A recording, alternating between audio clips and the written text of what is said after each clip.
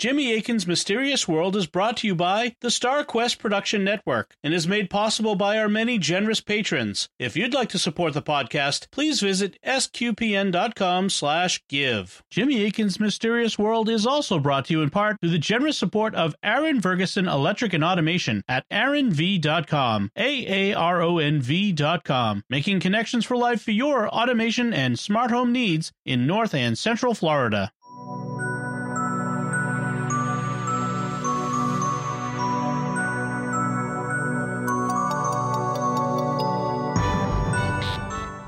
You're listening to episode 181 of Jimmy Akin's Mysterious World, where we look at mysteries from the twin perspectives of faith and reason. In this episode, we're talking about D.B. Cooper, the mysterious hijacker who got away. I'm Dom Bettinelli, and joining me today is Jimmy Akin. Hi, Jimmy. Howdy, Dom. On November 24th, 1971, 50 years ago this very week, a man calling himself Dan Cooper boarded a plane in Portland, Oregon. He was taking a short 30-minute flight to Seattle, but when the plane took off, it was the beginning of a multi-hour ordeal. Cooper revealed himself to be a hijacker, and he demanded hundreds of thousands of dollars in cash. Then, donning a parachute, he jumped out of the airplane and into the night, and he's never been seen since. So who was Dan Cooper? How did he execute this daring plot? And what happened to him afterward? That's what we'll be talking about on this episode of Jimmy Akin's Mysterious World. So, Jimmy, let's start off by clearing up something people may be wondering about. In the opening segment, I referred to the man at the center of today's mystery as Dan Cooper, but almost everyone knows him as D.B. Cooper. So, why the difference? It's because the media is screwed up.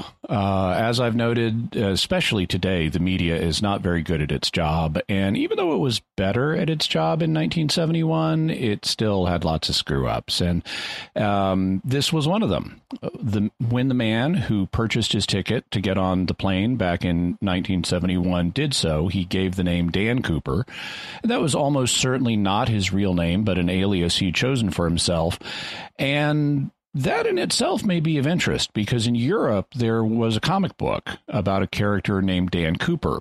The fictional comic book Dan Cooper is a test pilot for the Royal Canadian Air Force, and his stories involve things like him jumping out of planes with parachutes and ransom money being delivered in knapsacks. So you can see the similarities. And some have speculated that our hijacker chose the alias Dan Cooper in honor of this character, who he may have seen in European comics if he ever served in the military and was deployed in Europe. That's speculation, but for whatever reason, our hijacker decided to call himself Dan Cooper, and the media messed up. The night of the hijacking, a reporter from the Oregon Journal phoned someone at the airport, got the name wrong, and then it ended up in the United Press International Wire story and went all over the world, cementing the name D.B. Cooper in the popular imagination. There's a little bit more to that, but we'll talk about that later. Okay. So, commercial aviation has changed a lot in the last 5 decades, and in ways that are important to our story. So, what was going on a plane like in 1971? It was extremely different, and someone today would have basically no chance of pulling off what D.B. Cooper did back then. In fact, his case contributed to the changes that airplane passengers experienced because they tightened security procedures to stop things like this from happening. But yeah, taking an airplane was extremely different back in 1971. For a start, you didn't need to book ahead. You could just walk up to an airline ticket counter and book your flight. You didn't have to do it in advance. It didn't matter if you were booking a one-way trip or a two-way trip, because there was no Homeland Security looking for one-way passengers. You could pay cash, and you didn't have to show your driver's license, which is how Dan Cooper was able to get away with using an alias, because nobody checked his identity. You then went directly to the plane and got on. You did not have to pass through security screenings. You did not go through a metal detector or get x-rayed. You did not have to take off your shoes, your belt, or remove objects from your body. You did not have to answer questions, and nobody looked in your luggage or carry-on items. Your loved ones could also come up to the gate with you as you departed, or they could come to the airport where you were arriving where you were arriving and meet you at the gate because they didn't have to go through security either. While on board the plane, you took a seat which was bigger and more comfortable than the ones we have today. You could smoke on board the plane, and they didn't care if you did because it was a normal part of the culture. You did not have to keep your seatbelt fastened at all times, and you could get up and walk around. You could even visit the cockpit, and pilots often invited children to come up into the cockpit to see how the plane worked, and then the pilots would give the kids wing pins to commemorate the visit. They would give you free food and soft drinks on the plane, and the food was often really fancy, like roast beef or lobster, and it was included in the price of your plane ticket. They gave you real metal knives and forks to eat your meal. The flight crew did not give the passengers a constant stream of orders or threaten you with massive fines for disobeying them. And they didn't jam the seats together the way they started doing later on to maximize profits. So flying was a much more relaxed experience in a lot of ways. I'm sure there was a downside, though, right? Well, of course, I mean, for a start, there was no Wi-Fi or USB recharging ports, but then nobody had smartphones or laptops or similar devices because they hadn't been invented yet. And there was no personalized entertainment console. More importantly, to my mind, though, while airplanes were still safe, they weren't as safe as they are today. And because there was no such thing as GPS, the navigation was more complex and less precise. And then there was airline hijacking, which back then they called skyjacking. This really was the golden age of hijacking, wasn't it? Yeah, airplane hijacking had gotten its start early. One of the first confirmed cases being in 1931, but it grew pretty slowly. Then in the 1960s, there was a massive uptick with 100 cases occurring in the United States in the 1960s with a 77% success rate on the part of the hijackers. The other 23% of the time, the hijacking was foiled. Between 1968 and 1972, there were 326 hijacking attempts in the world, meaning that one was occurring every 5.6 days. So the D.B. Cooper story really does occur during the golden age of hijacking between 1968 and 1972. Basically, there were two types of hijackers: those that wanted to be taken somewhere, so they wanted transportation, and those who wanted money, or both.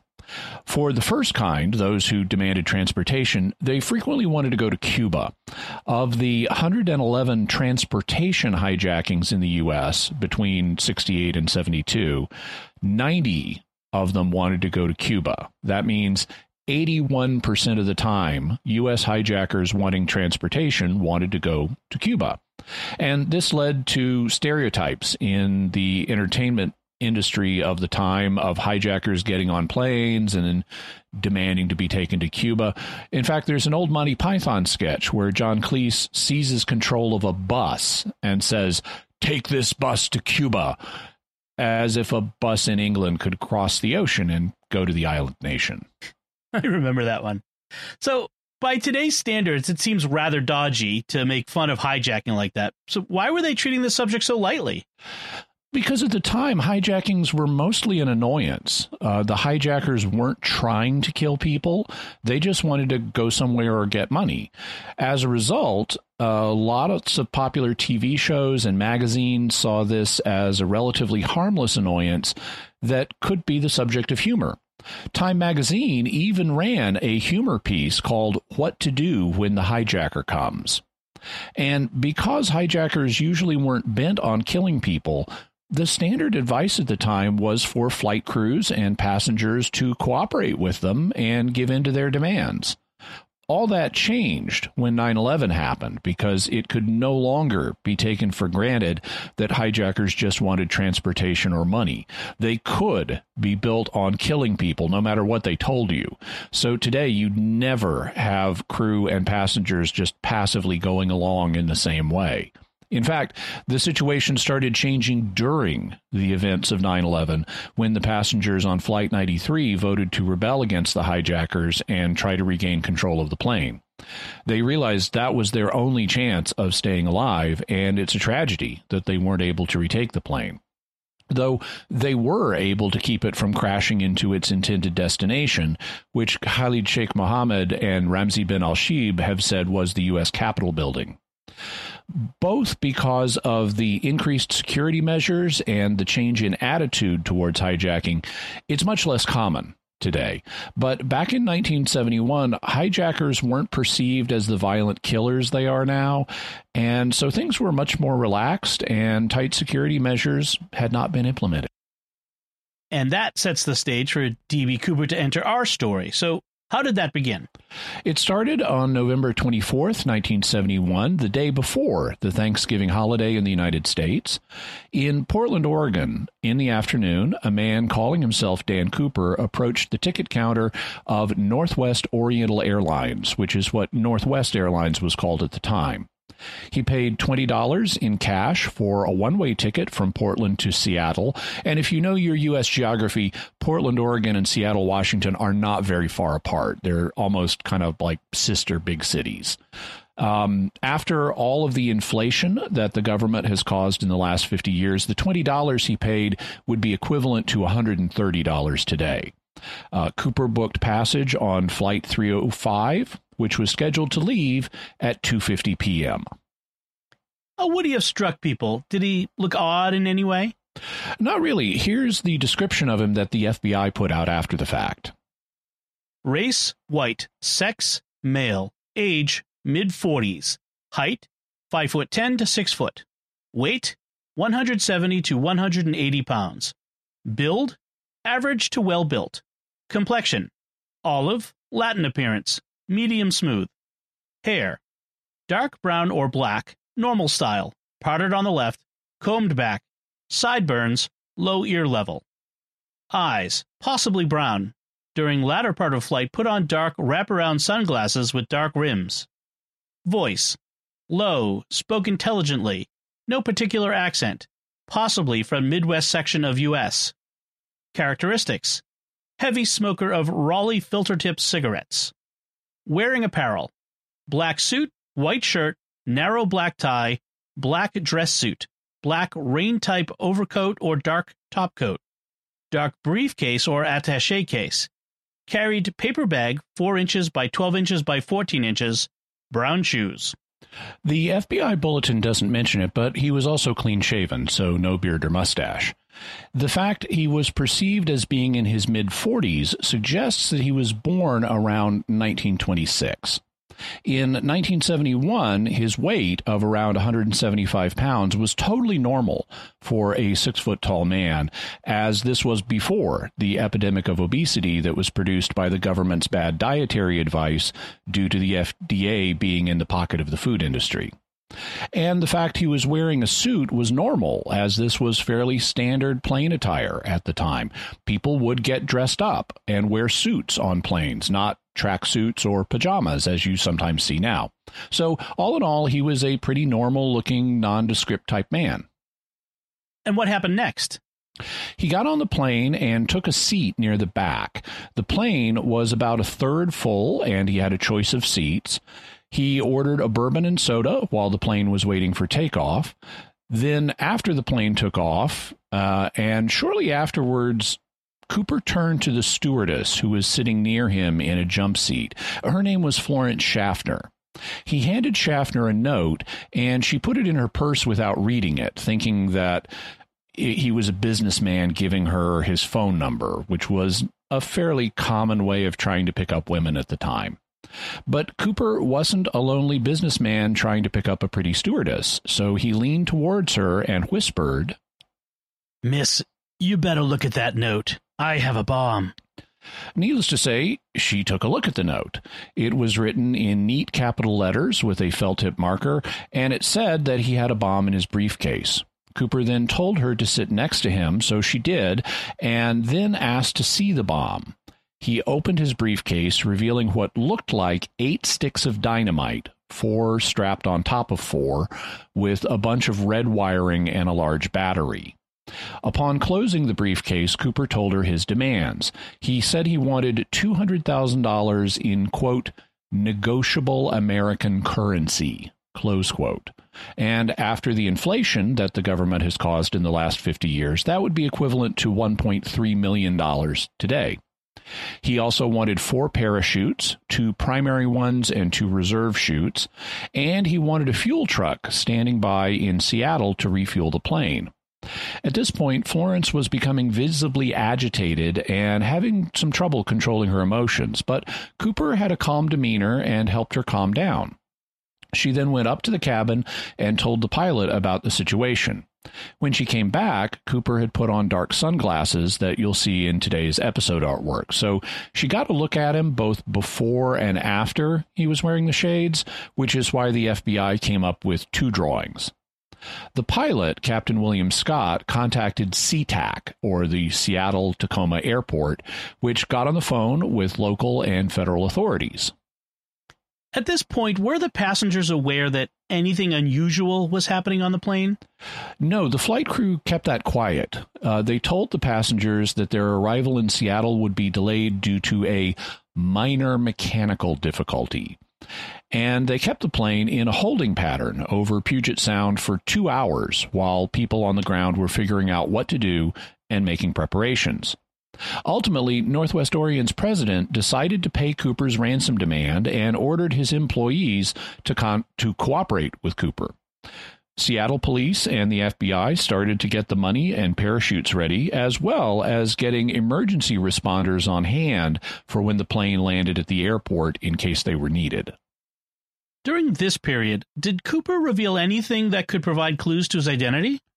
At least a couple of things. At one point, he remarked to a different stewardess named Tina Mucklow that it looked like they were flying over Tacoma, indicating that he likely could recognize the city from the air and had some familiarity with it. He also commented that McChord Air Force Base was about a 20-minute drive from the SeaTac airport, which even more clearly underscored his knowledge of the area. Most people would not know the driving times from local airports to local military bases, so that suggested he might have connections with the aviation industry, the military, or both. A lot of hijackers in this period had a reputation for coming across as crazed, aggressive criminals hyped up on adrenaline and barely in control of themselves. How did Cooper strike the flight crew? Not at all like that. According to Tina Mucklow, he wasn't nervous. He seemed rather nice. He was never cruel or nasty. He was thoughtful and calm all the time. And how thoughtful Cooper was has contributed to his legend. He was sort of a gentleman hijacker, which made him more memorable and won him more favor than hijackers normally get with the public. When he ordered bourbon and soda, he paid for it and even tried to give the change to the stewardess. He also offered to have meals brought in for the flight crew while they were on the ground so they wouldn't be hungry once they took off again. So he was a thoughtful criminal. And what was happening on the ground? Did the authorities try to rig the money they were getting so it would be easy to trace? To get him the $200,000 he demanded, they got 10,000 $20 bills. There were 100 packs of 100 $20 bills each. They didn't mark the bills, but they did take photos of them on microfilm, so they had all the serial numbers on file. McChord Air Force Base also offered military-grade parachutes, but Cooper rejected these and insisted on civilian parachutes that could be manually operated. So they went instead to a local skydiving school and got them there. The fact he had insisted on 4 parachutes, 2 primary ones and 2 reserve chutes, was clever because it meant they couldn't rig the chutes. Why would they want to do that? Well, I don't know that they would, but if he'd only asked for a single primary and reserve chute, that would mean he would be jumping alone. So if they wanted to kill him, they could simply give him defective parachutes that wouldn't work right and he would plummet to his death. That would be an aggressive and possibly illegal way for the authorities to deal with Cooper, but it would be effective. However, since he demanded enough parachutes for 2 people, that suggested he was likely to force someone else to jump with him. And that meant the authorities couldn't rig any of the chutes because they didn't know which ones Cooper would be wearing. If any of the chutes was rigged to malfunction, they could be causing an innocent member of the flight crew or even a passenger to plummet to their death. And that would mean a major legal headache for the authorities, with lawsuits, large payouts, and jail time in their future. So by demanding enough parachutes for 2 people, Cooper protected himself. How long did it take for the authorities to get everything ready? The plane had been in a holding pattern for about 2 hours when, at 5:24 p.m., the crew informed Cooper that all the preparations had been made.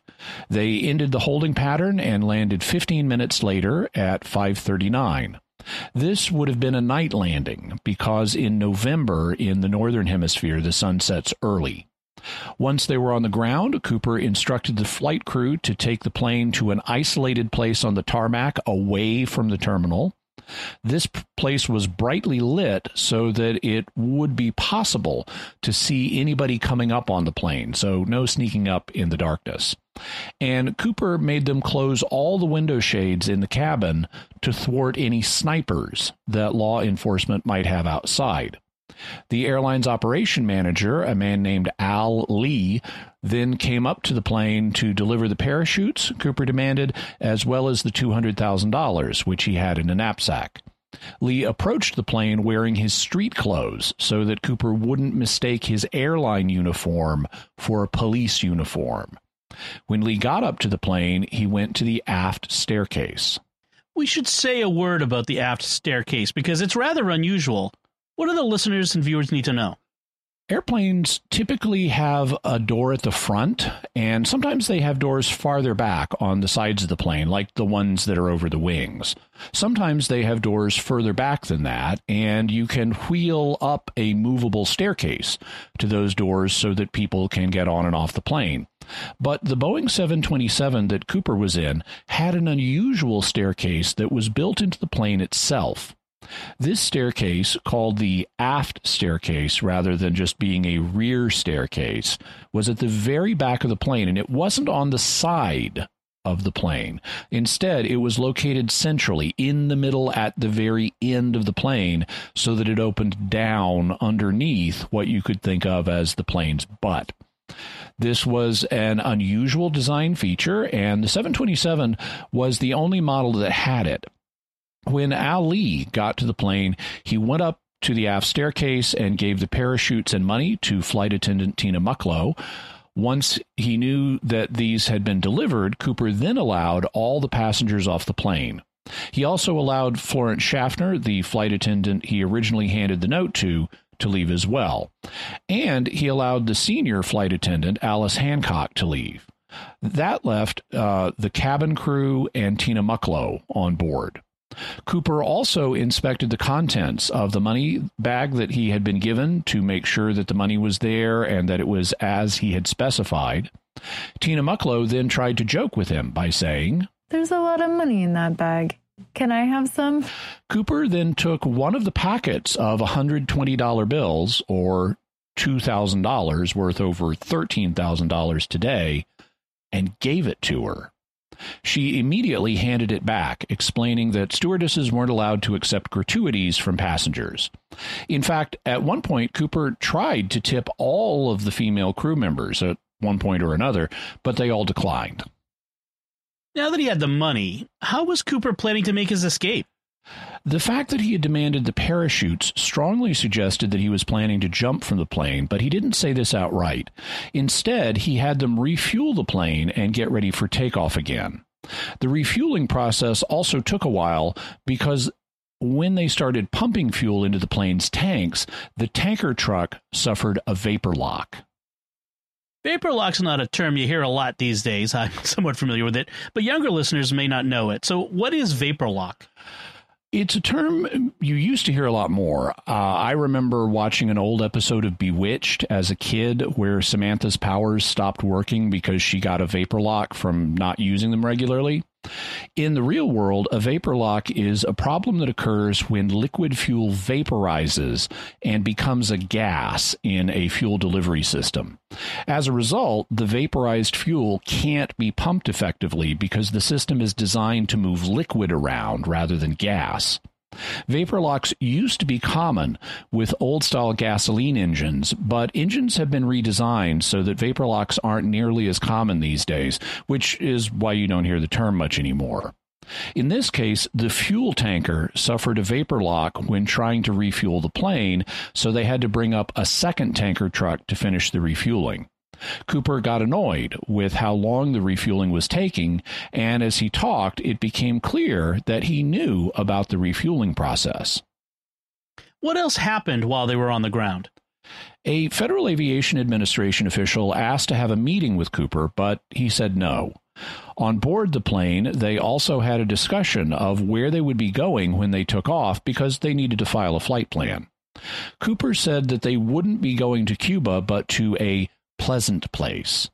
He then wrote a note for Tina Mucklow to give to the captain. Going to Mexico City, or any place in Mexico, nonstop, gear down, flaps down. Don't go over 10,000 feet altitude. All cabin lights out.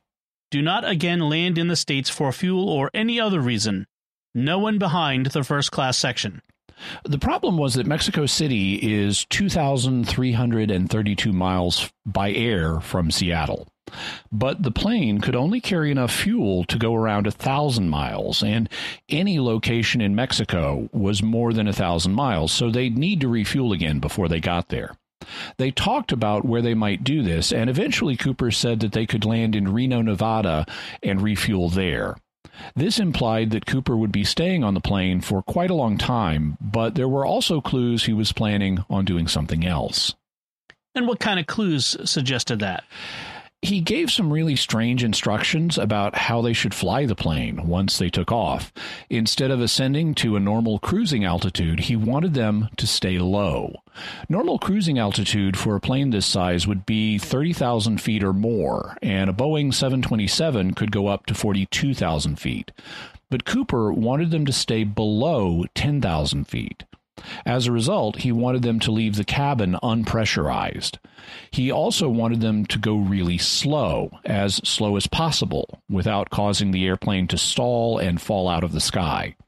He wanted them to go only around 115 miles per hour, and he wanted them to keep the wing flaps lowered by 15 degrees, which would force the plane to fly slow. He also wanted them to leave the landing gear down, and he wanted them to take off with the aft staircase down. That caused an argument with the airline's home office, and Northwest said it was dangerous to take off with the aft staircase down. Cooper said it wasn't dangerous, but he let them keep it up anyway. So put that all together, Cooper wanted them to stay low, go slow, and take off with the staircase down. That's not a man who's planning to stay on the plane for very long. Certainly not all the way to Mexico City or even Reno. When did they finally take off? At 7:40 p.m., 2 hours after they'd landed. Counting Cooper, there were now just 5 people on board. The others were Captain William Scott, First Officer William Ratasak, Flight Engineer Harold Anderson, and Flight Attendant Tina Mucklow. But they weren't alone in the sky. Who else was up there? You'll recall that McChord Air Force Base was nearby, so the authorities had 2 F-106 fighter planes shadow the flight. One of the F-106s flew behind and above it, and the other behind and below it. They also had a Lockheed T-33 trainer plane divert from an Air National Guard mission and shadow the airplane too, though it ran low on fuel and had to turn back near the Oregon-California border. What did Cooper do after they were in the air? He had Tina Mucklow show him how to open the rear door and the aft staircase. She said that this was the only aspect of the plane he didn't seem to already know about. He then told her to go to the rear of the front compartment, first class, close the curtain, and not let anyone come through the curtains. As she was doing that, she turned and saw Cooper with a nylon parachute cord tied around his waist, which he was using to secure the bank's money bag since they had not delivered the money in a knapsack as he requested. He could have just put the knapsack on, but now he needed to tie the bank money bag to himself. Mucklow also pleaded with him to take the briefcase bomb with him, and he said he would either do that or he'd disarm it before he left. He ended up taking it with him, so the authorities didn't have it to examine afterwards. At one point, the cockpit got a call from Cooper. What did he say to them? He said he couldn't get the aft staircase to lower. First Officer Radisak got on the intercom and asked if he could help, but Cooper said no. The pilot then said he'd level off the plane and slow down to make it easier to get the stairs lowered, and this was the last time anybody talked to Cooper. Around 8 p.m., 20 minutes into the second flight, a light went on in the cockpit telling the crew that the aft staircase had been lowered. The crew then noticed the air pressure in the plane had decreased because their ears popped, indicating that Cooper had gotten the aft door open. At 8:13, 33 minutes into the flight, the plane suddenly bounced. Its tail section went up, indicating that there was now less weight in the back of the plane, so this was likely when Cooper jumped. There has been speculation that he might have actually jumped up and down inside the plane to make it bounce and disguise the precise time he left, but 8:13 is probably the accurate time. The crew then continued to fly to Reno. Since they weren't sure if Cooper was still on board, Tina Mucklow got on the intercom and tried calling to Cooper, asking him to cooperate and telling him they had to land. When he didn't reply, she said, "Sir, we're going to land anyway, but the aircraft may be structurally damaged, and we may not be able to take off after we've landed." And so they landed at 10:15 p.m. with the aft staircase still down. Once on the ground, the pilots parked away from the terminal. The pilot came out to where Tina Mucklow was behind the first-class curtain and called out to Cooper, asking him to cooperate and if he had any additional instructions, but Cooper didn't answer. The pilot and Mucklow then did a quick search, but did not find either Cooper or the bomb. So the FBI, state troopers, sheriff's deputies, and Reno police surrounded the plane. They whipped out their guns, searched the plane, and confirmed that Cooper wasn't there. He had vanished into the night. And before we get to the rest of our mystery, I'd like to take a moment to thank our patrons who make the show possible, including Austin K., Timothy J., Jedediah H., Arthur B., and Edward C. Their generous donations at sqpn.com/give make it possible for us to continue Jimmy Akin's Mysterious World and all the shows at StarQuest. You can join them by visiting sqpn.com/give. Jimmy Akin's Mysterious World is also brought to you in part by Catechism Class, a dynamic weekly podcast journey through the Catechism of the Catholic Church by Greg and Jennifer Willits. It's the best book club, coffee talk, and faith study group all rolled into one. Find it in any podcast directory. So, Jimmy, where do we go from here, and what theories are there about D.B. Cooper? In terms of where we go from here, we'll be discussing what happened next and the investigation that followed, along with some later developments. In terms of the theories about Cooper, there are minor mysteries, like did he really have a bomb on board? There are middling mysteries, like did he survive his jump from the plane? And then there's the big mystery, who was he? And, of course, there's the faith perspective on what he did. Before we start, we need to say something about the big mystery, the identity of D.B. Cooper. What is that? I know there's a lot of interest in D.B. Cooper. People would love for me to be able to name who he was, and I'd love to be able to do that. Many people, though, have been proposed as subjects. In fact, the FBI considered more than 1,000 different men that they classified as serious suspects. And Wikipedia's page on D.B. Cooper alone lists 14 major suspects.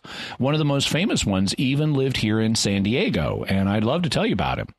But ultimately, I can't identify who Cooper was because the evidence I've seen so far doesn't allow me to do that. I'll keep an open mind, and who knows, in a future episode, I may be able to announce who I think D.B. Cooper was, but not at this point. That presents me with a choice. I could plow through the common suspects, like the 14 different ones on Wikipedia's page, and point out why the evidence against them is inconclusive. But there are so many that this would involve spending a lot of podcast time without an ultimate payoff, and I don't want to bore the listeners by doing that. So my decision, at least for now, is to avoid going through a suspect list and commenting on the individual members. That will allow us to keep this as a one-parter rather than a 2 or 3-parter that doesn't even have a conclusive result. But should I get better evidence in the future, we'll certainly take another look. For the moment, instead of trying to deduce who D.B. Cooper was specifically, we'll see what we can deduce about him generally. That is, the kind of man he was, what his motive may have been, and what kind of characteristics a good suspect would have. Okay, so let's start with looking at the faith perspective. What can we say about D.B. Cooper, what he did from the faith perspective? One of the 10 Commandments is thou shalt not steal, and Cooper stole $200,000. As a result of that, the burden of proof would be on Cooper to justify his action, because under ordinary circumstances, taking money that doesn't legally belong to you is the sin of theft. But it isn't in all cases. There are situations where it's morally justifiable to take things that don't legally belong to you. According to the Catechism of the Catholic Church, the 7th commandment forbids theft, that is, usurping another's property against the reasonable will of the owner. There is no theft if consent can be presumed, or if refusal is contrary to reason and the universal destination of goods. This is the case in obvious and urgent necessity, when the only way to provide for immediate essential needs, food, shelter, clothing, is to put at one's disposal and use the property of others.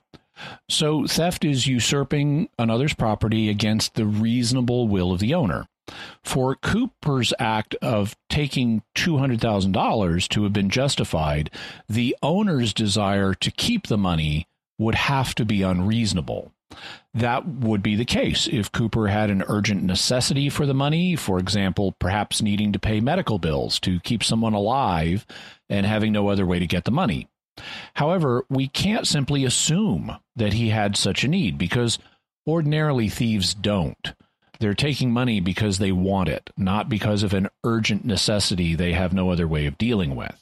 And not knowing the details of Cooper's life, the presumption must be that this was an illicit act of theft, not a case of legitimate taking. And theft wasn't the only thing Cooper did. He also hijacked a plane. And in order to do that, he had to threaten the lives of the people on board the plane. That's why they gave him the money, the parachutes, and followed his directions with respect to the plane. That's why he claimed to have a bomb and showed the flight attendant what appeared to be a bomb. Do you think it was a real bomb? It's possible. Back in 1970, you and your carry-ons weren't searched before you got on a plane, so it would have been entirely possible for him to have gotten 8 sticks of dynamite and wired them up into a bomb that he then showed Florence Schaffner. There's certainly nothing on the plane that would have stopped that from happening, and dynamite would have been easier to get back in 1970 than it is today. However, you didn't need to actually have a bomb in order to take over a plane. You only needed to be able to make a credible claim to having one. So Cooper could have made a dummy bomb and brought it on board the plane and then showed it to Schaffner. That actually would have been easier than getting dynamite and building a real one. And it would have been safer if anything went wrong. As a result, if I had to guess, I'd guess that Cooper didn't really have a bomb, but he certainly could have. If he didn't, would that affect the moral character of his act? It would still have been gravely wrong. Even if the bomb was fake, he was still committing terroristic threatening and putting people in fear of their lives. The fact that the flight crew kept this secret from the passengers also doesn't change matters, because the flight crew were in fear of their own lives and in fear of the lives of the passengers in their care.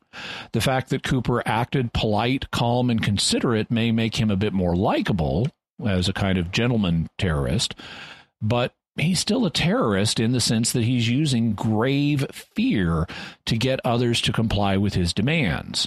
And even if he had an extreme necessity for $200,000 for some reason, that doesn't justify the means he used to get it. You can't kill or threaten to kill innocent people like this.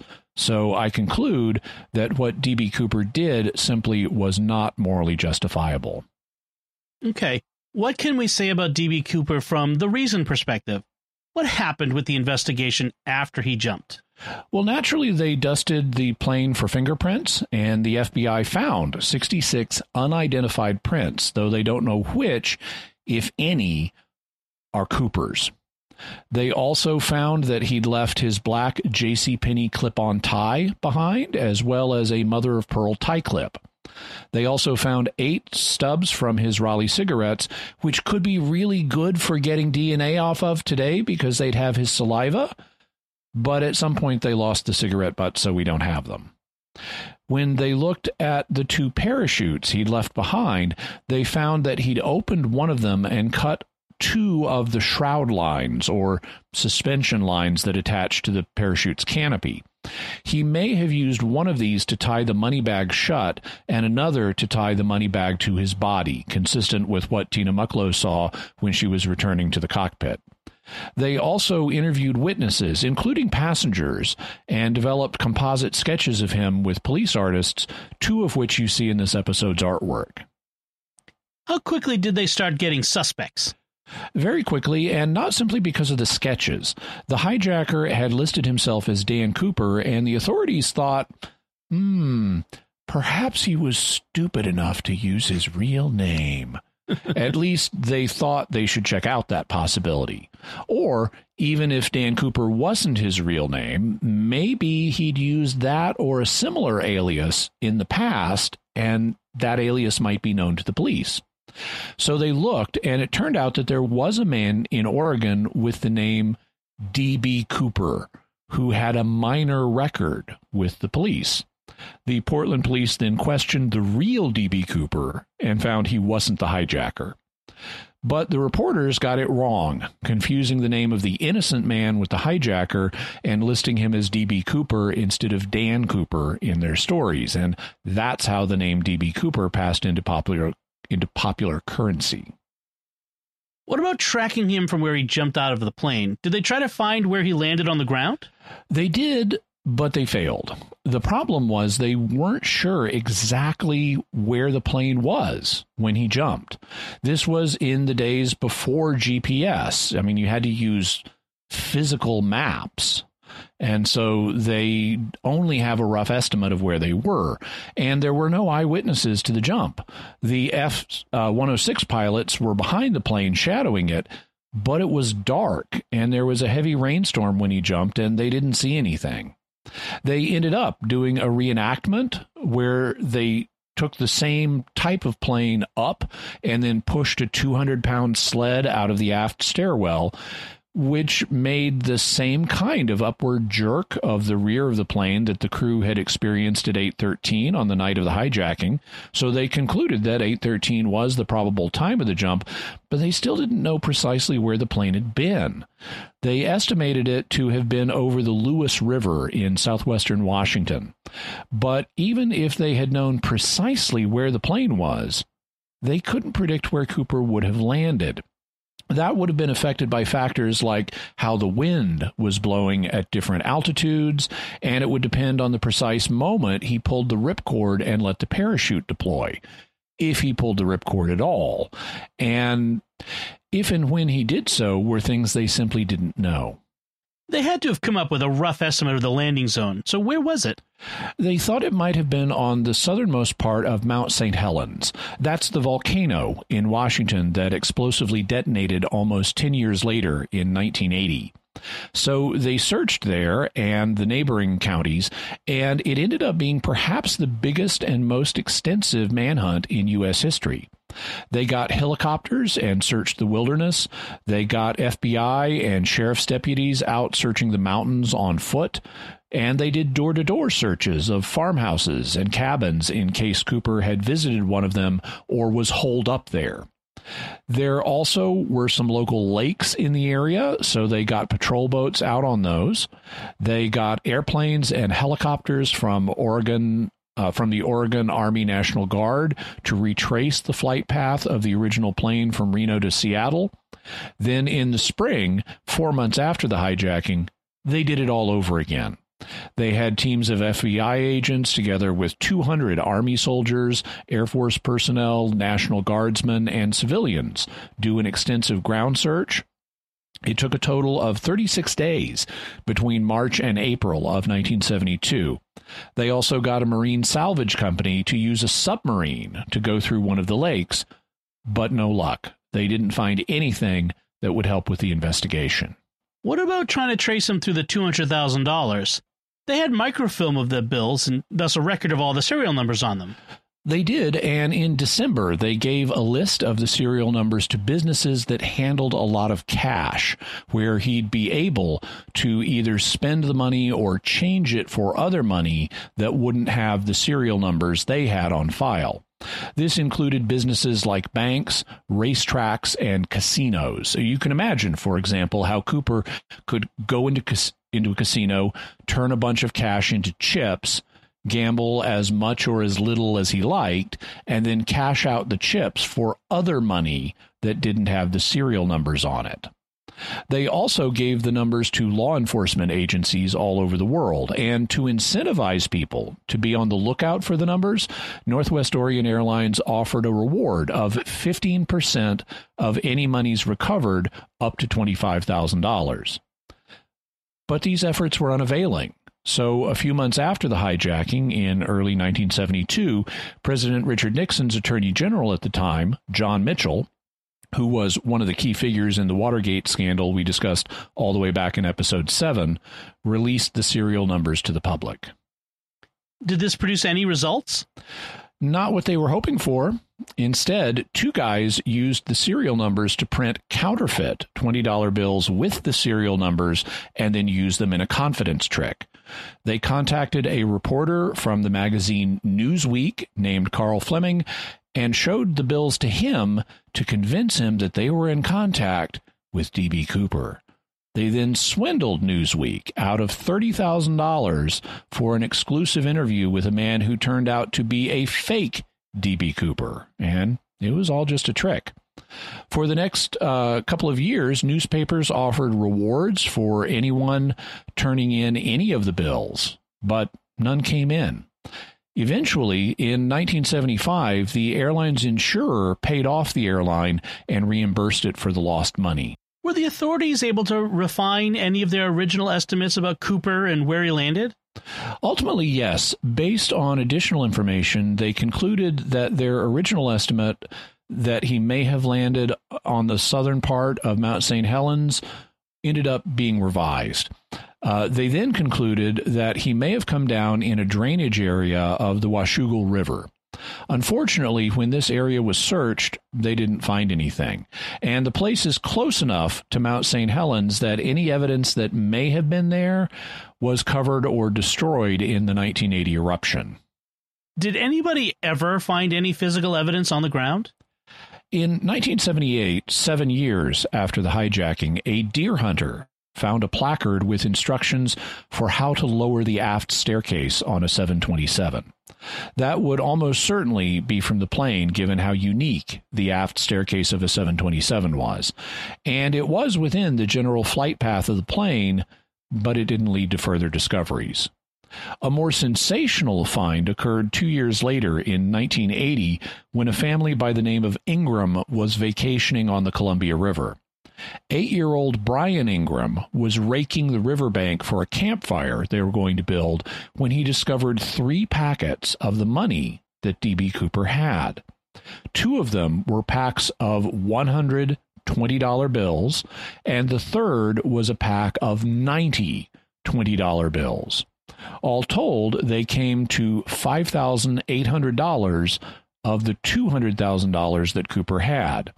And there was something strange because the third pack should have had 100 bills, but it only had 90, meaning that 10 of the $20 bills, or $200, had been removed. What condition were the bills in after having been buried in the sandy riverbank for the last 9 years? Not great. They had water damage and they had partially disintegrated, but they were still bound by the original rubber bands and were still in the same order as when they had been given to Cooper. In 1986, after a lot of negotiations, the FBI kept 14 of the bills as evidence, but let Brian Ingram and the airline's insurance company split the rest. In 2008, Brian sold 15 of his bills at an auction where they sold for $37,000. After the government caused inflation, the 15 bills would have been worth $1,600 face value, but because they had been D.B. Cooper's ransom money, they went for $37,000, meaning that at auction, they were 25 times more valuable than they otherwise would have been. Were they able to figure out anything about the crime after the bills were found? Not really. The discovery of the bills raised a lot more questions than it answered. There's a ton of stuff they didn't know, such as when Cooper lost the bills. It's possible that he was handling them on the airplane and dropped them out of the aft stairwell in the wind.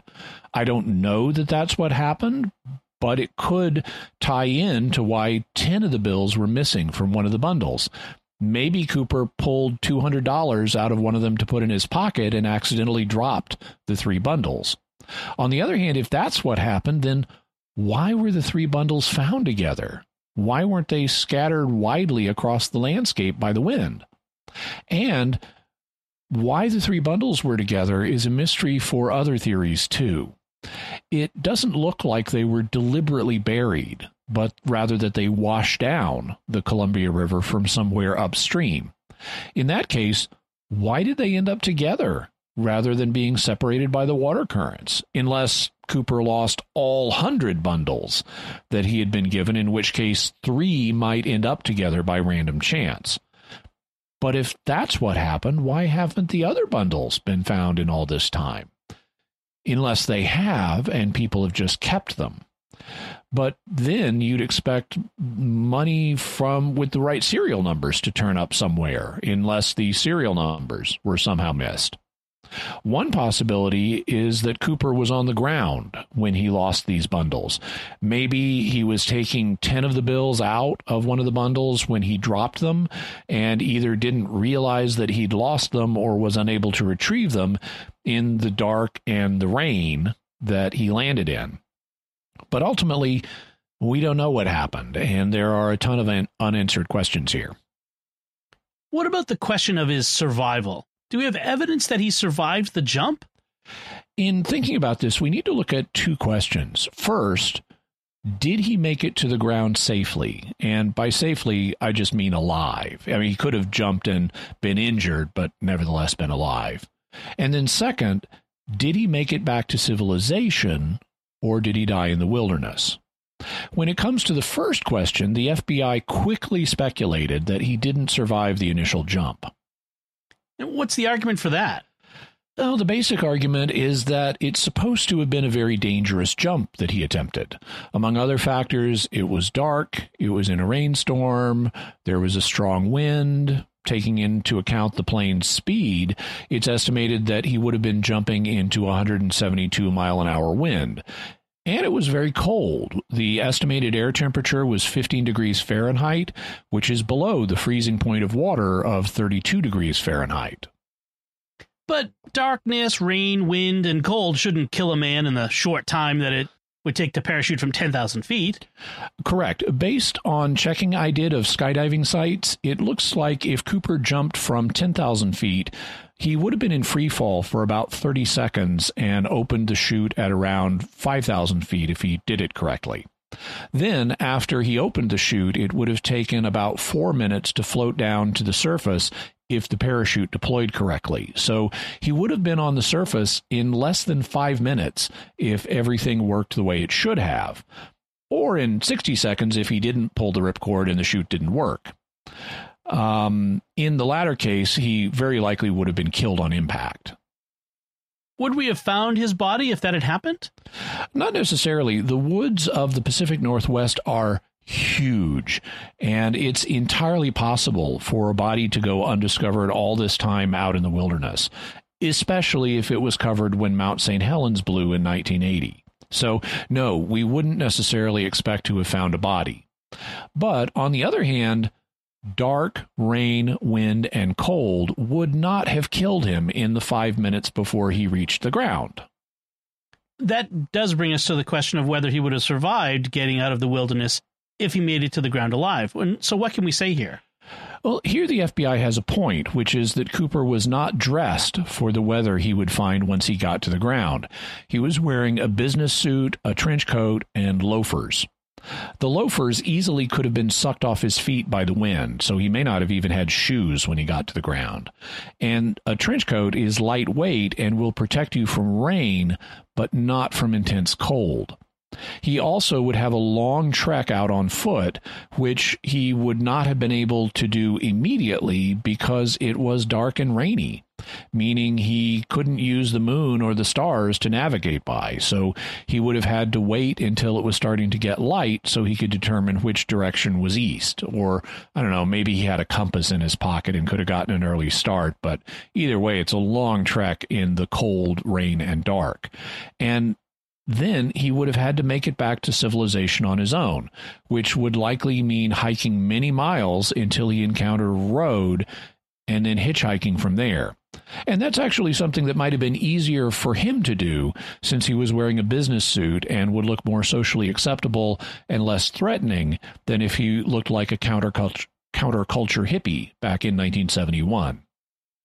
What if he had an accomplice waiting to pick him up? Some people have proposed that, but I don't think it's particularly likely. Without a precisely timed jump, which he didn't have since he had trouble he didn't know when the plane would take off, and then he had trouble getting the door down.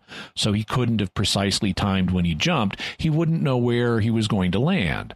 And that meant he wouldn't know how long it would take for him to get to a road or which road he would land near, so he couldn't have an accomplice waiting for him. Yeah, and without a cell phone and GPS, how would he and an accomplice even make contact? He'd need to go to somewhere that there was a payphone he could use. Even if he found a house, it's not likely that the owners would have let him use a landline. Back in 1971, you had to pay long-distance charges or call collect. And even if they did let him use the phone, that would leave a paper trail to his accomplice, making it easier for him to get caught.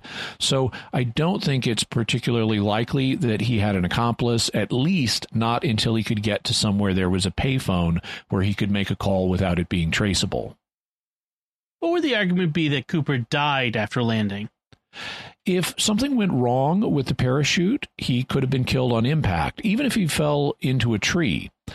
If the chute worked, he still could have been injured in the jump and then died of exposure. Or if he wasn't injured, he could have landed so far away from civilization that he died of exposure before he could make it back. What do you make of the FBI's speculation that he did die, either in the jump or before getting back to a town? I'm not particularly impressed. Law enforcement never likes to admit that someone got away, so it's very easy for them to say, this was a really dangerous jump. He probably didn't survive. Crime doesn't pay, kids. But the truth is that it's not as dangerous as people make it sound. In World War II, paratroopers made jumps every bit as dangerous as this one, and even more so. And even today, there are skydiving services that let you recreate the D.B. Cooper jump just for fun. In private skydiving services, they actually have Boeing 727s with the aft staircase, and people pay extra money just to be able to do the D.B. Cooper jump. So it's not as dangerous as some make it sound. What do you think the best arguments are for and against him having survived? I think the best argument against him surviving is that they never found anybody spending any of the money he stole.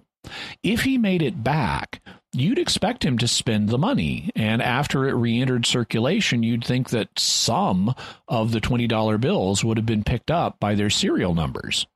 On the other hand, I don't know how persuasive that argument is, because this was the days before optical character recognition and widespread bill scanning. So I don't know what the probability is that they would have picked up any of these bills if they emerged back into circulation after a few years.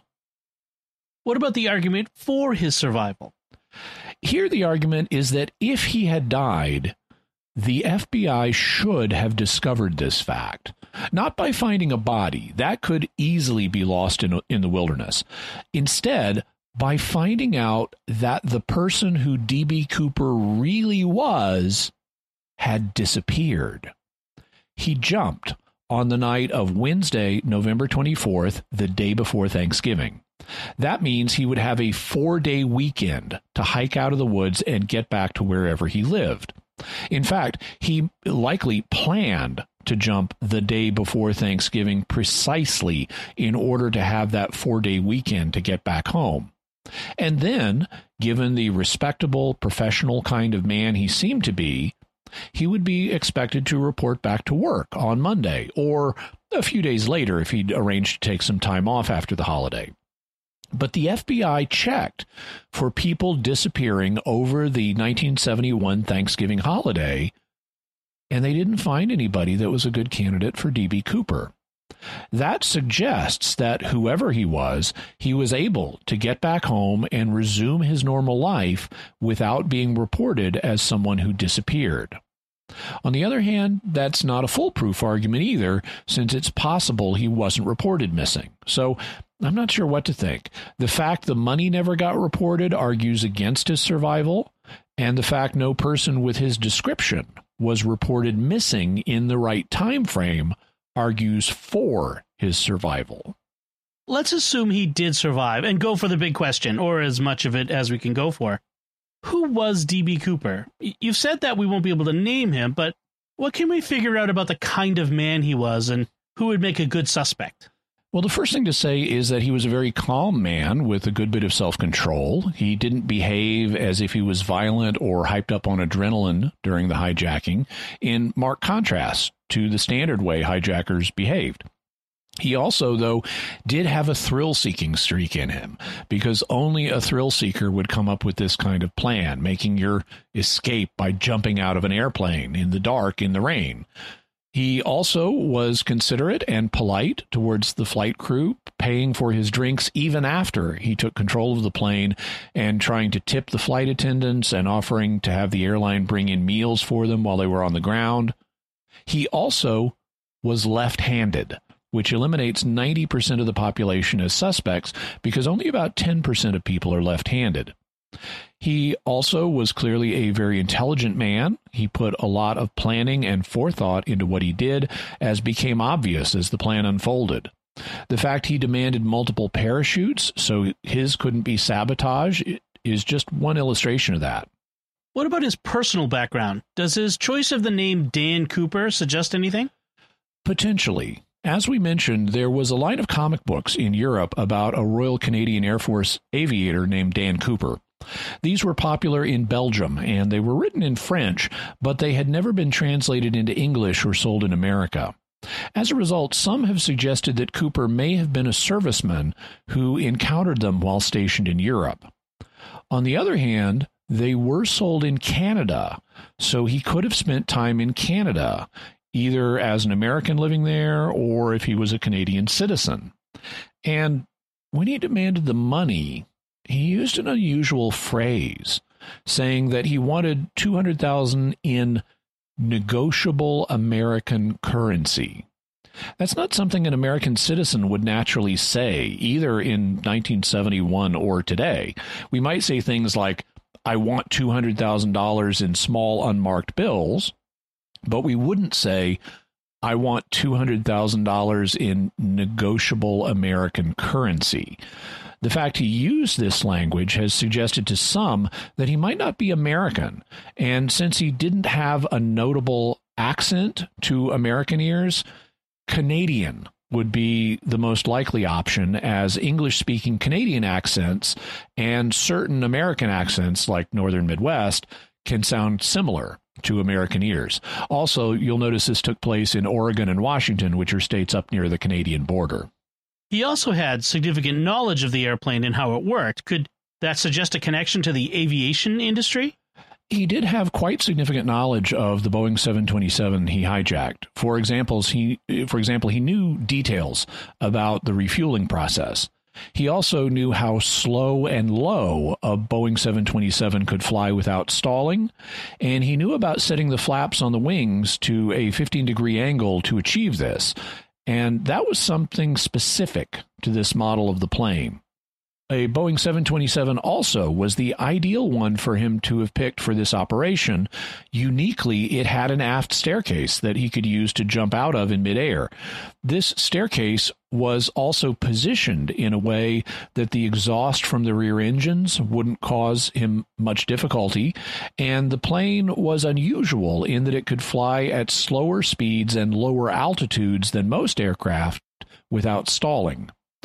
Furthermore, the aft staircase could be opened directly without having to go to the cockpit, meaning that he could do it himself and not risk the flight crew overpowering him upon coming up into the cockpit where they would outnumber him. He also knew something that the public didn't know because it had not been announced. What was that? That the plane's aft staircase could be lowered while in flight. You'll recall that he initially wanted the plane to take off with the staircase down. The airline said that was dangerous, but Cooper said it wasn't. He didn't fight them, though, and let them take off with the stairs up, meaning he knew they'd have to be lowered in flight. And that feature wasn't in the publicity about this model of the plane. So he did have significant knowledge of the plane, suggesting prior experience with aviation. What kind of connection to aviation may he have had? There are a number of possibilities. One is that he was a member of the Air Force. For example, he could have been a pilot, a paratrooper, or a cargo loader.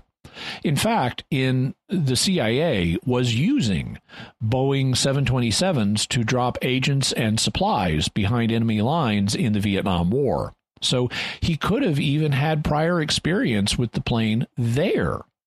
That might have been why he thought it was safe to take off with the stairs down, because he'd seen it done. On the other hand, he might have had connections with the civilian side of the aviation industry. He could have worked at a plant that built airplanes, or been a mechanic or another worker at an airport that had to know about specific models of planes. But it's possible that he was just a civilian who was an aviation hobbyist and learned all this stuff on his own, though I think that's less probable than him having some professional connection with the industry. And why is that? Some have suggested that he might have been a pilot because he recognized Tacoma from the air while they were flying over it, but I don't find that persuasive. I can recognize San Diego from the air when I've been flying into it from a business trip, and I don't even fly much. It's not like it's hard to recognize well-known landmarks. What I find more significant is the fact that he knew it took 20 minutes to drive from the SeaTac airport to McChord Air Force Base. In 1971, you couldn't just go on Google Maps and look up how long a thing like that would take. And if you check Google Maps today, like I did, you'll see that his estimate is a little on the light side. Without traffic, today it would take about 35 or 40 minutes to get from the airport to McChord Air Force Base, though it might be faster if you broke the speed limit. But the fact he knew even an approximate travel time off the top of his head is significant. For purposes of comparison, San Diego, where I live, is a military town, so there are lots of bases around here. But I don't know the driving times between them and the airport off the top of my head. I'd have to check Google Maps. The fact that Cooper did know this suggests he had prior experience with the military base and the civilian airport. And that suggests some kind of connection with the aviation industry that would let him have a reason to travel between both places. Either that, or it suggests a military connection, so that if he wasn't a local, he previously would have landed at the airport and then driven to the base. Given that he used a parachute to escape, how likely is it that he was an expert paratrooper? It's certain that he had some previous experience jumping out of planes. I mean, I'd never strap on a parachute for the first time and leap out, never having done it before. So I think he definitely had prior experience. At a minimum, that would indicate he'd taken training as a civilian skydiver. But given his aviation and possible military connections, he may well have had parachute training in the military. That doesn't necessarily mean he was a paratrooper, though, and there are some indications he may not have been. For example, he did a couple of things that are considered mistakes with the parachutes. One is that the reserve chute he took actually wasn't functional. In their hurry to meet his demands, the local skydiving school accidentally gave him a chute and messed up in the process of doing it. One of the reserve chutes they gave him was a dummy, meaning it was a demonstration-only model for use in classrooms, and it had been sewn shut and marked that it was a dummy. So this was an accident. They were not trying to kill Cooper. But it's argued that someone who is an expert jumper never would have made the mistake of strapping on a clearly marked dummy chute. But I don't think that this is a particularly convincing argument, because in the heat of the moment, people make mistakes. You know, when they're in the middle of committing a major crime and tying money bags around themselves and are about to jump out of an airplane. I mean, after all, the skydiving school grabbed the dummy in the heat of the moment, and they were experts. So Cooper was under even more pressure than they were, so he could have grabbed the dummy by mistake and still have been an expert, too. And what's the other mistake he's said to have made? The primary chute that he took was older and considerably, well, it was considered technically not as good as the one he left behind. But I don't find this argument convincing either. It could have been he was just more familiar with the older model than the spiffy, fancy, snazzy new one. For purposes of comparison, suppose I demanded someone bring me 4 iPhones to help me commit a crime.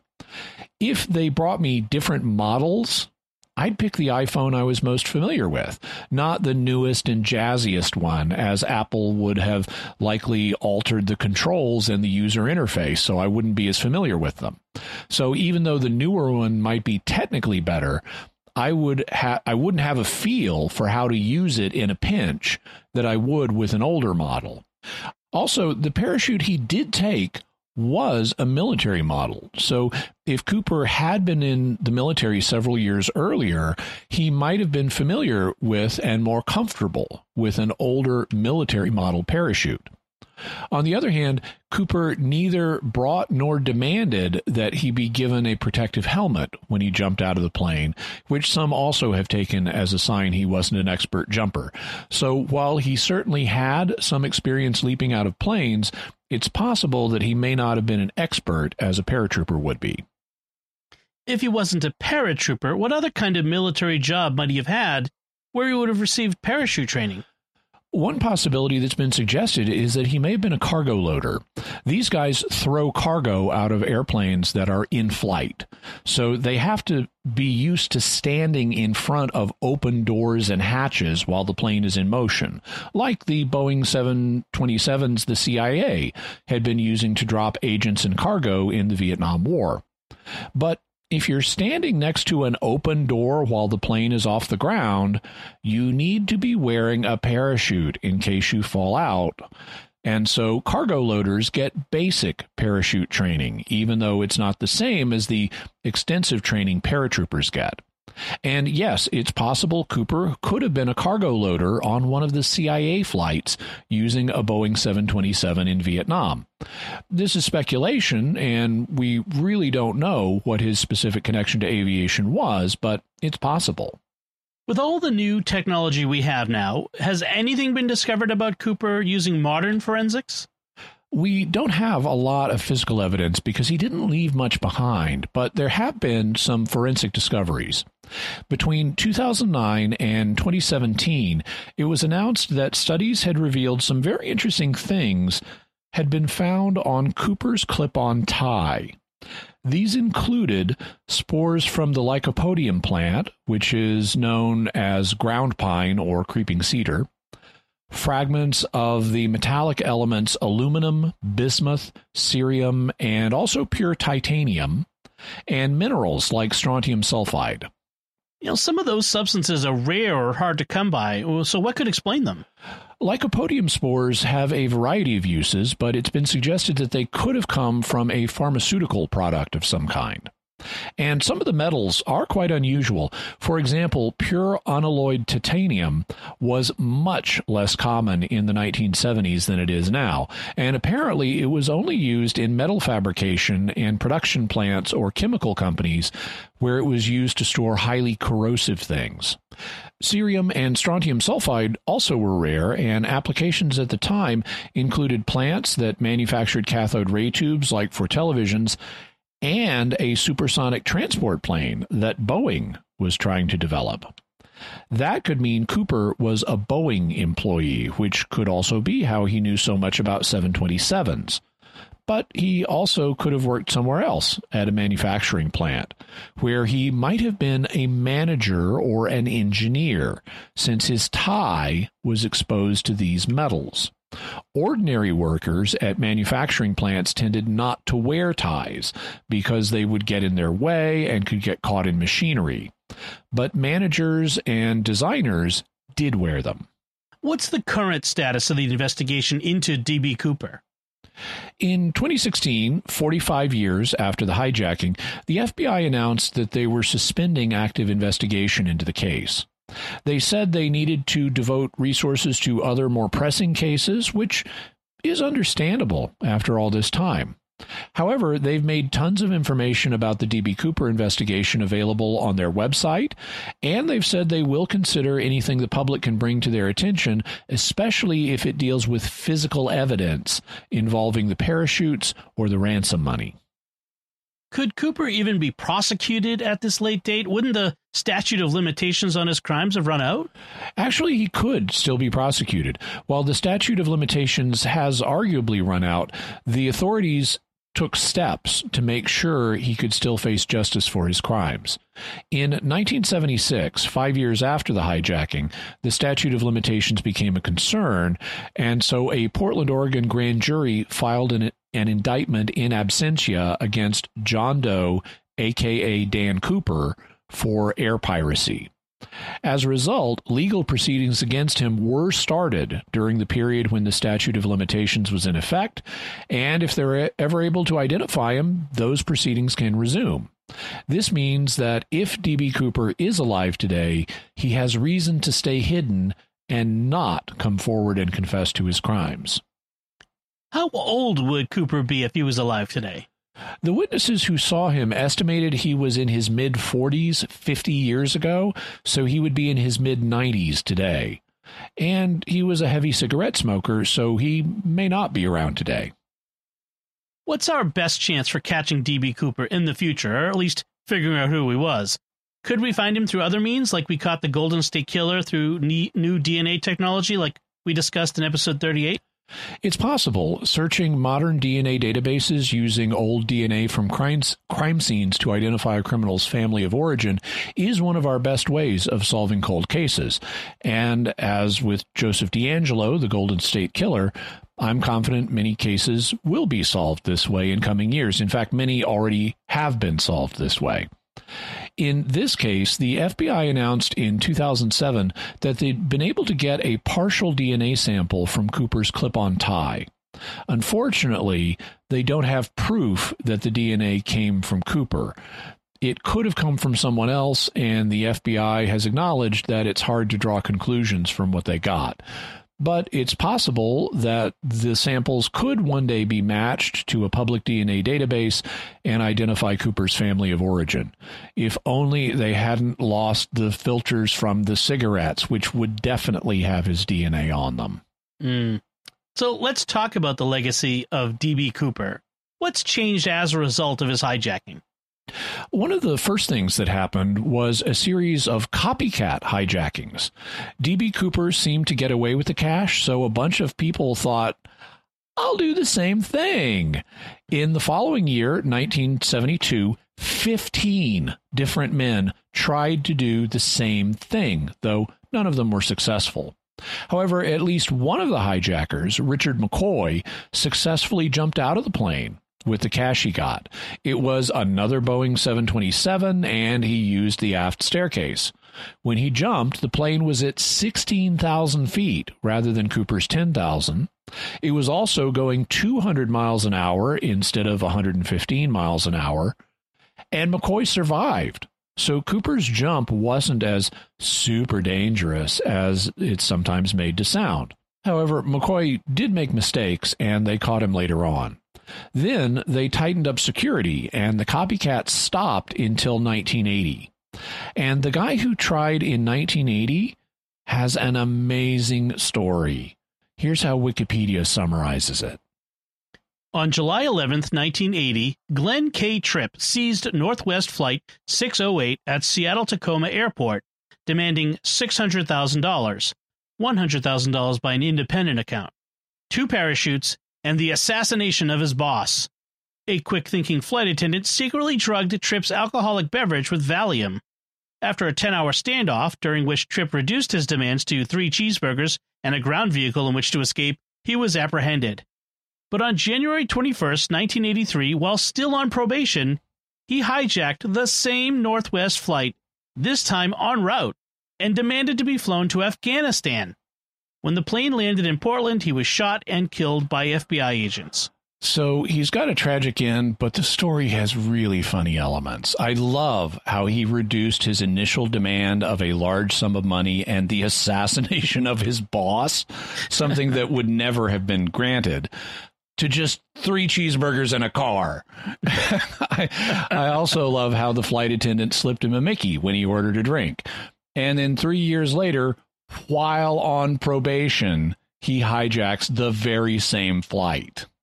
And demanded to go to Afghanistan, which was being occupied by the Soviet Union at the time. Yeah. So what did the FAA do to tighten security?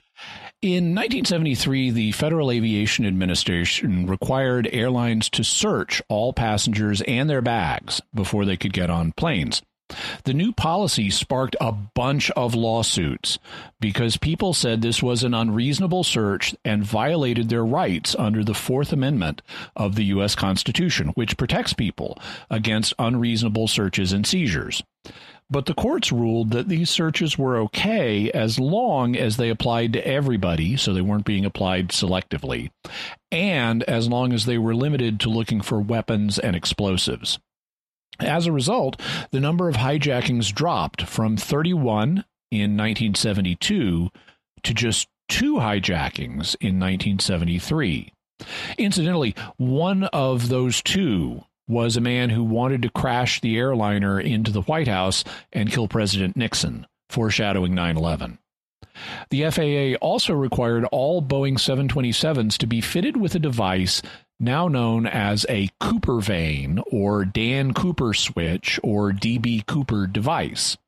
It's a little spring-loaded wedge on the outside of the aircraft. When the plane takes off, the airflow turns the wedge so that it blocks the stairs and prevents them from being opened from the inside during flight, preventing anybody from doing what Cooper did. Then, when the plane lands and the airflow stops, the spring pulls the wedge back so that it doesn't block the door, and you could open the stairs from the inside in the event of an emergency landing to let passengers out. They also began installing peepholes in cockpit doors so that flight crews could observe passengers without opening the door, but they didn't mandate locks on the doors until after 9/11. What impact did D.B. Cooper have on popular culture?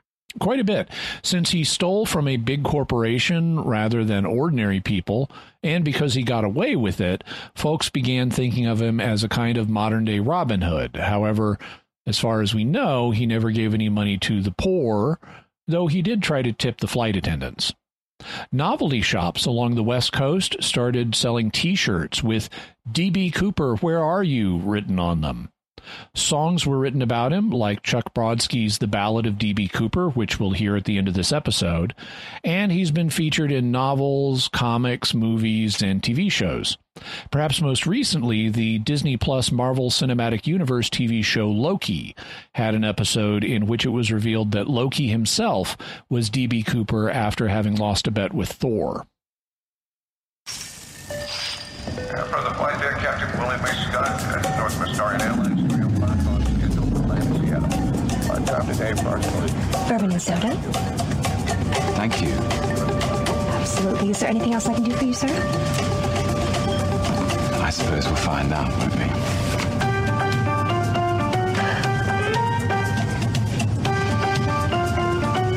Miss? Yes, Mr. Cooper. You might want to take a look at that note. I have a bomb. Can't believe you were D.B. Cooper. Come on. I was young and I lost a bet to Thor. In the Pacific Northwest, restaurants and bowling alleys even hold events based on D.B. Cooper, and there's a general store and bar that holds a Cooper Day celebration on the anniversary that features a D.B. Cooper look-alike contest. Okay, Jimmy, so what is your bottom line on D.B. Cooper? D.B. Cooper was an intelligent criminal who escaped with the money, though it's not for certain whether he survived to enjoy it. While he was better than many hijackers, apparently being polite and considerate to the flight crew, he nevertheless stole a large sum of money and used terroristic threats to do it. It's understandable that the public continues to be fascinated with him and his dramatic escape, and as I continue to review the evidence in the case, we may have a future episode of Mysterious World where we look into some of the more promising suspects. And Jimmy, what further resources can we offer to the viewers and listeners on this topic? We'll have links to Jeffrey Gray's book Skyjack, The Hunt for D.B. Cooper, Skip Porteous and Robert Blevins' book Into the Blast, Drew Beeson's book Paratrooper of Fortune, Robert H. Edwards' book D.B. Cooper and Flight 305, Re-examining the Hijacking and the Disappearance, which is actually just coming out on November 24th. Also a link to Chuck Brodsky's album with The Ballad of D.B. Cooper, so you can buy that. Articles on D.B. Cooper, the FBI files that they have on their website about D.B. Cooper, a link to an article about the Dan Cooper comics, and also a cover from one of the comics of Dan Cooper skydiving out of a plane. We'll have an article on how D.B. Cooper got his name, an article on aircraft hijacking, Monty Python's brief Take This Bus to Cuba sketch, also some interviews with skydivers where they weigh in on the jump, information on vapor locks, terroristic threats, and the Cooper vane that was then required to be put on these doors. Excellent. So, Jimmy, what do we have for mysterious headlines this week? Well, we're doing a couple of updates for you based on recent episodes. A couple of episodes ago, we reported a story where some dinosaur DNA is said to have been discovered in China.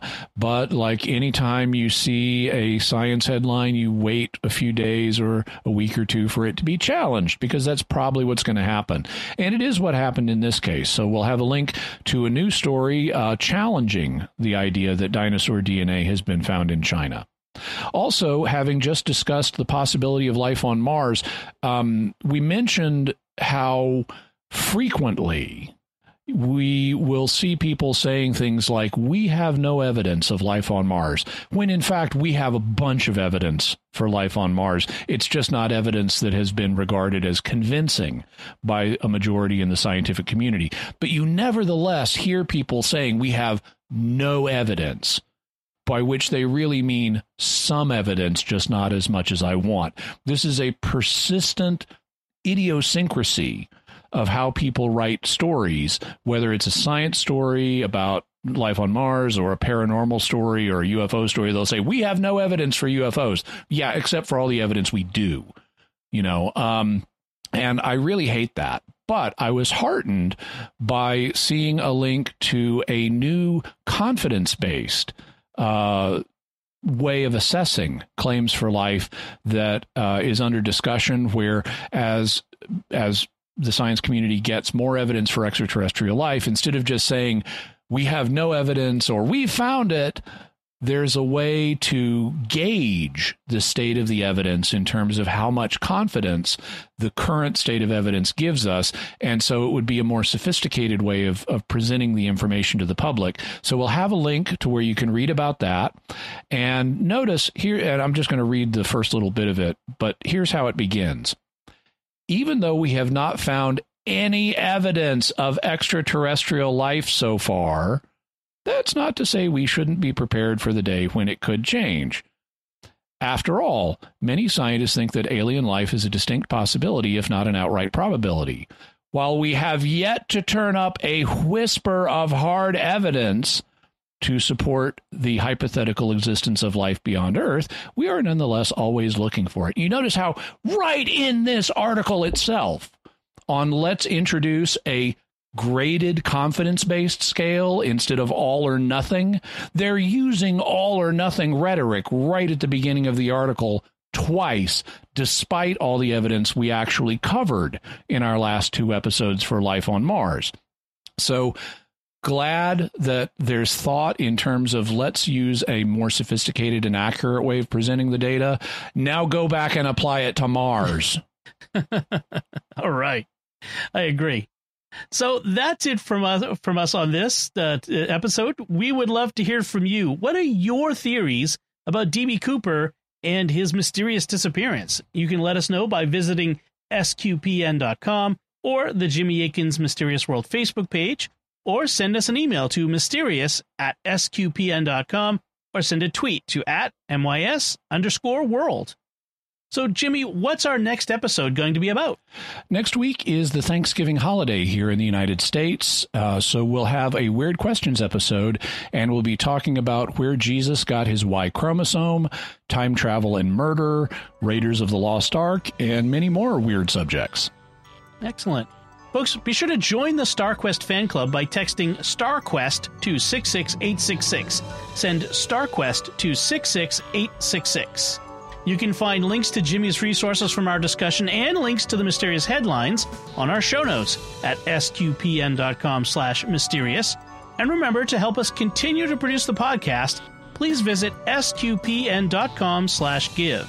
Jimmy Akins' Mysterious World is also brought to you by Fearvento Law, PLLC, specializing in adult guardianships and conservatorships, probate and estate planning matters, accepting clients throughout Michigan, taking into account your individual healthcare, financial, and religious needs. Visit fearventolaw.com, FIORVENTO law.com. Until next time, Jimmy Akin, thank you for exploring with us our mysterious world. Thanks, Dom. And once again, I'm Dom Bettinelli. Thank you for listening to Jimmy Akin's Mysterious World on StarQuest.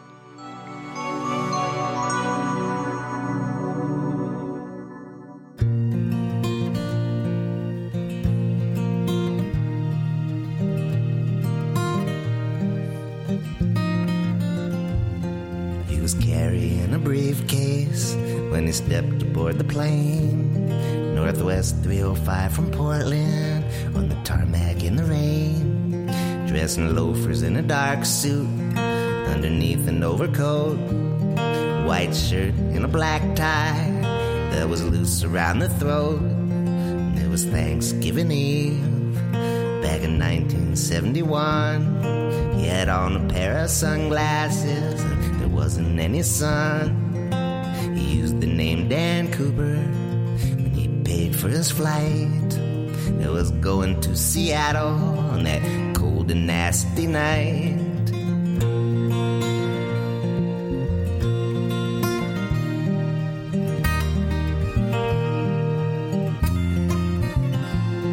They taxied to the runway, then took to the sky.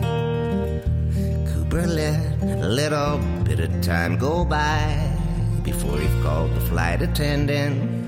Told her to stay calm, and that inside his briefcase he said he had a bomb. $200,000, $20 bills, a plane, crew, some parachutes, and no one would get killed. They landed in Seattle. The authorities complied. All the passengers were let off.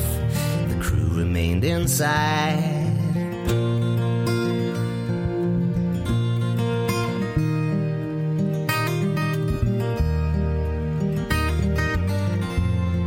The plane took off for Portland, just Cooper and the crew.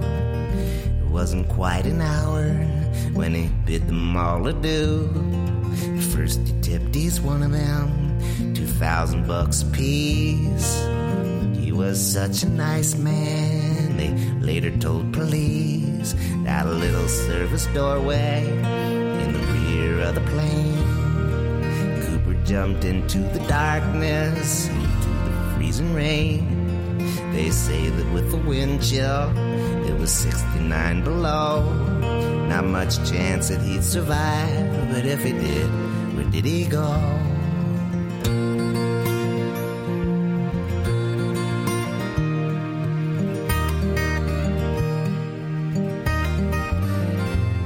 Some guy who lived in Oregon by the name of D.B. Cooper was arrested and interrogated by a couple of state troopers. It wasn't him who did it. The lawmen had no luck, but the papers ran the story, and the name D.B. Cooper stuck.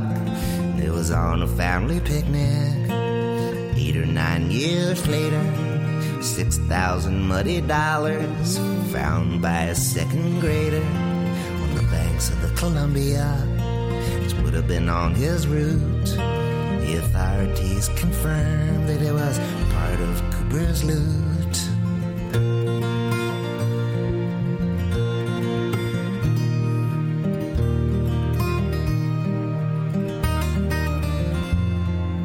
Whoever D.B. Cooper was, today is still a mystery. The only unsolved skyjacking in aviation history. No one's ever tried to claim very large reward. No one's ever seen him since bailed out the door. Divers search the river every summer still for an article of clothing or a $20 bill, a briefcase or a wallet with some kind of ID to determine who this D.B. Cooper might actually be. He was carrying a briefcase when he stepped aboard the plane.